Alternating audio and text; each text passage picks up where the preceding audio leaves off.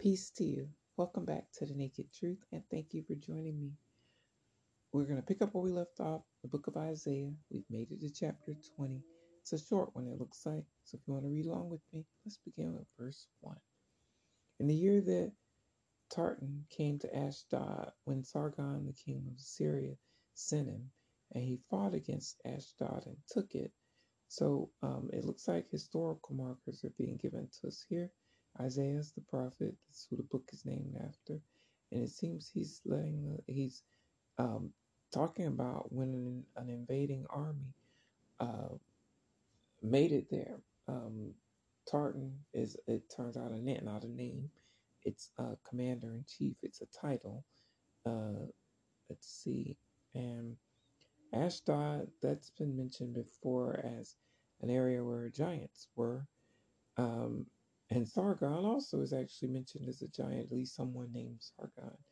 Um, and the Assyrians are the historical invading army um, that apparently invaded and took Ashdod. Verse 2. At the same time, the Lord spoke by Isaiah, the son of Amos, saying, Go and remove the sackcloth from your body, and take your sandals off your feet. And he did so, walking naked and barefoot. So now it seems apparently, we'll just say the Lord, since that's how it reads, because God has given Isaiah a command to go streaking, to get butt naked and uh, go about town. And Isaiah, being obedient, did it. He took off his clothes and he's walking around barefoot and naked. Verse 3. Then the Lord said, Just as my servant Isaiah has walked naked and barefoot 3 years for a sign and a wonder against Egypt and Ethiopia. Wow. So Isaiah didn't just take off his clothes and streak through town once and then get dressed and not get arrested and say, whew, made it and got away with it. He walked around naked for 3 years. In modern times, that might seem crazy, but not really. When you think about, as awful as it is, some of the commercials that are shown about poverty that exists around the world. You see people living in huts and topless or completely naked, and all sorts of terrible things happening to people with nothing, while other people have multiple mansions, planes, and billions. It's a sick world that can even exist. But anyway, it's the prophecy. It seems, even though we just read in the previous chapter, verse 19, that of all people, it turns out the Ethiopians are who the Lord in the Old Testament declares as the Lord's people. The Ethiopians are my people, is what it, to quote what it said in Isaiah 19. And yet, or was it Egyptians? I'm sorry. And now, just like that, bad omens, bad prophecies are dished out to the Lord's people. What sense does that make? Well, we're just reading it. Verse 4. Oh, well, before we keep on, verse 3 is making it clear that Isaiah's lifestyle is a type, like it was mentioned or previously, a few chapters back, that the things he's doing, things he does during his life are, it seems, for signs and wonders for people to see and realize the things he's doing are the things that are going to happen to them. Things he's doing are the things they're going to be doing. So that whatever it is he's walking around doing, that's what's going to happen to them. And verse 4 is going to declare it. So shall the king of Assyria lead away the Egyptians as prisoners and the Ethiopians as captives, young and old, naked and barefoot, with their buttocks uncovered, to the shame of Egypt. So this isn't a figurative spiritual interpretation. The prophecy is spiritual, but the literal meaning of it is just what Isaiah is doing is the same thing that's going to happen to them. That they're going to be walking around, but not they're going to be walking around naked, exposed the same way Isaiah is doing, but not by their choice like Isaiah is doing. Isaiah is doing it because he's had the divine directive to do it. But, you know, ultimately, I guess it's his choice unless he's been induced to do it. Otherwise, but the Egyptians, the Ethiopians, they're not going to do it by choice. They're going to be conquered and forced out naked and barefoot. Horrible. Verse 5, then they shall be afraid and ashamed of Ethiopia, their expectation, and Egypt, their glory. So the prophecy is saying that once the people are conquered, captured, and taken away half naked and ashamed, then they're not going to be bragging and proud of their national treasures anymore, such as the pyramids in the case of Egypt, or whatever else it is that Ethiopia was glorying in. It seems all of that's going to be taken down when the Assyrian invades and conquers them. And historically, they did. So the prophecy already came true. Verse 6, and the inhabitant of this territory will say in that day, surely such is expectation, wherever flee for help to be delivered from the king of Assyria. And how shall we escape? So, if you read me before, you know I've read it the way we read it, so I won't go into that again. If it's your first time reading with me, Matthew 12:37 will help make it clearer, where Jesus makes it clear to us, for by your words you'll be justified, and by your words you'll be condemned. So consider that and how verse 6 reads, if you read it out loud, and what it could mean and manifest for you. I've already considered it, that's why I read it the way it did.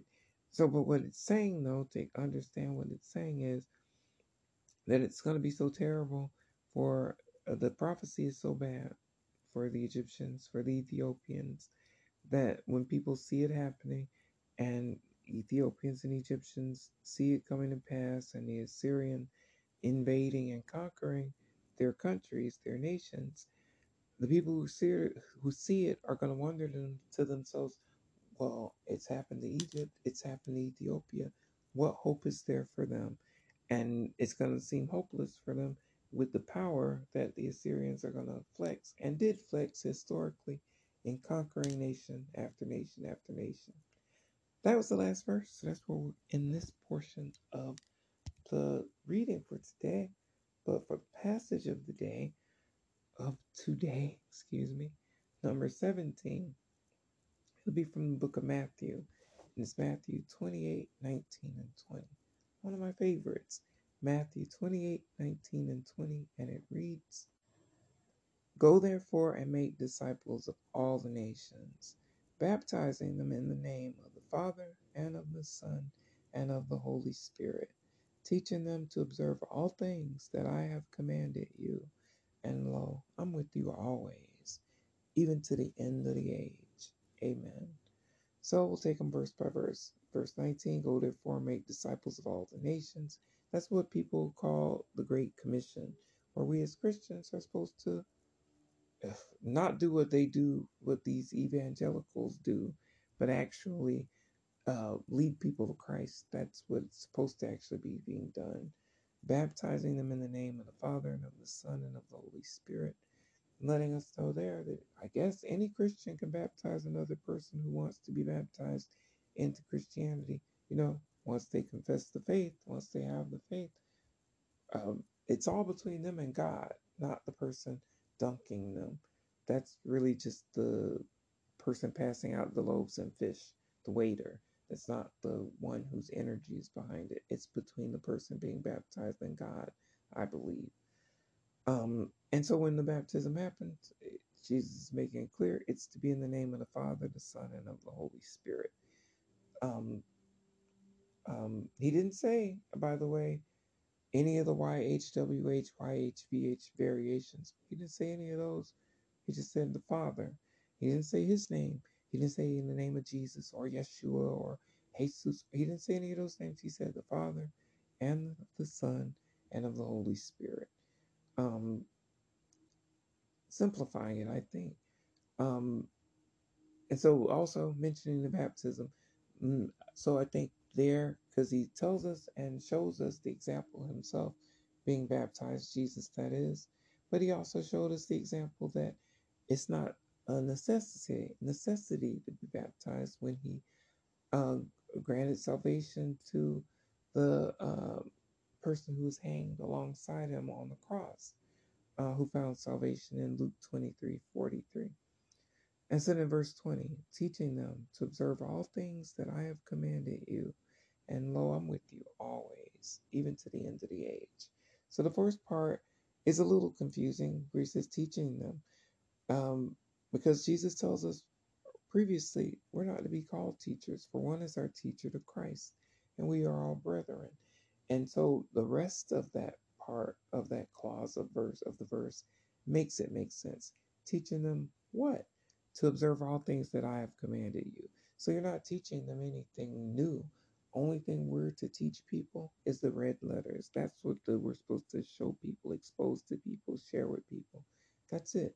Not any of the other stuff in the Bible, my opinion. But if according to what Jesus says, what he has commanded, not what's in the Bible. Because remember, people will say, oh, the volume of the book. They'll say it 10 times, and they'll they must know that the book wasn't compiled when Paul said the volume of the book, or whoever else in the Bible said the volume of the book. The Bible wasn't compiled until the 1600s. So that was nearly 2,000 years ago. So when they were saying the volume of the book, they weren't talking about the Bible. The Bible hadn't been compiled yet. So they were referring loosely to Scripture, and they weren't Jesus saying it. So it's one more example of keeping it straight, of knowing concerning the doctrine. And that's what the will of God is, to know concerning the doctrine, whether it is from God or whether I speak on my own authority. Somebody saying the volume of the book 10 times in the Bible or outside of it and saying that that's the Bible makes no sense. And when you see that it's not Jesus saying it, then you know it's not gospel, it's not Christianity. Put it in its lane, but don't call it Christianity. That would be my advice. And then the last part of verse 20 is the most comforting part, I think, and what I cling to in my Christian walk is that Jesus is with us always, even to the end of the age. So, like we read previously, where it seems like where Jesus knew that he prophesied, he told the disciples that they were going to be scattered and leave him alone, and yet he's not really alone because the Father is with them. In the same way, I think that's what we have as Christians. We had the presence of God with us, we had the presence of Jesus with us when we walk in these red letters, embrace them, share them, and live them as best we can.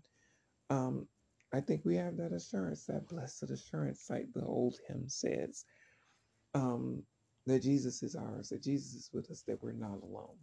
So that's the passage of the day. That's the reading for the day. Thank you for joining me. Love you. See you next time. Peace be with you. Oh, and I forgot to include the link to the movie reference in the previous chapter. So look for it in this one, if you will. Thank you. Peace.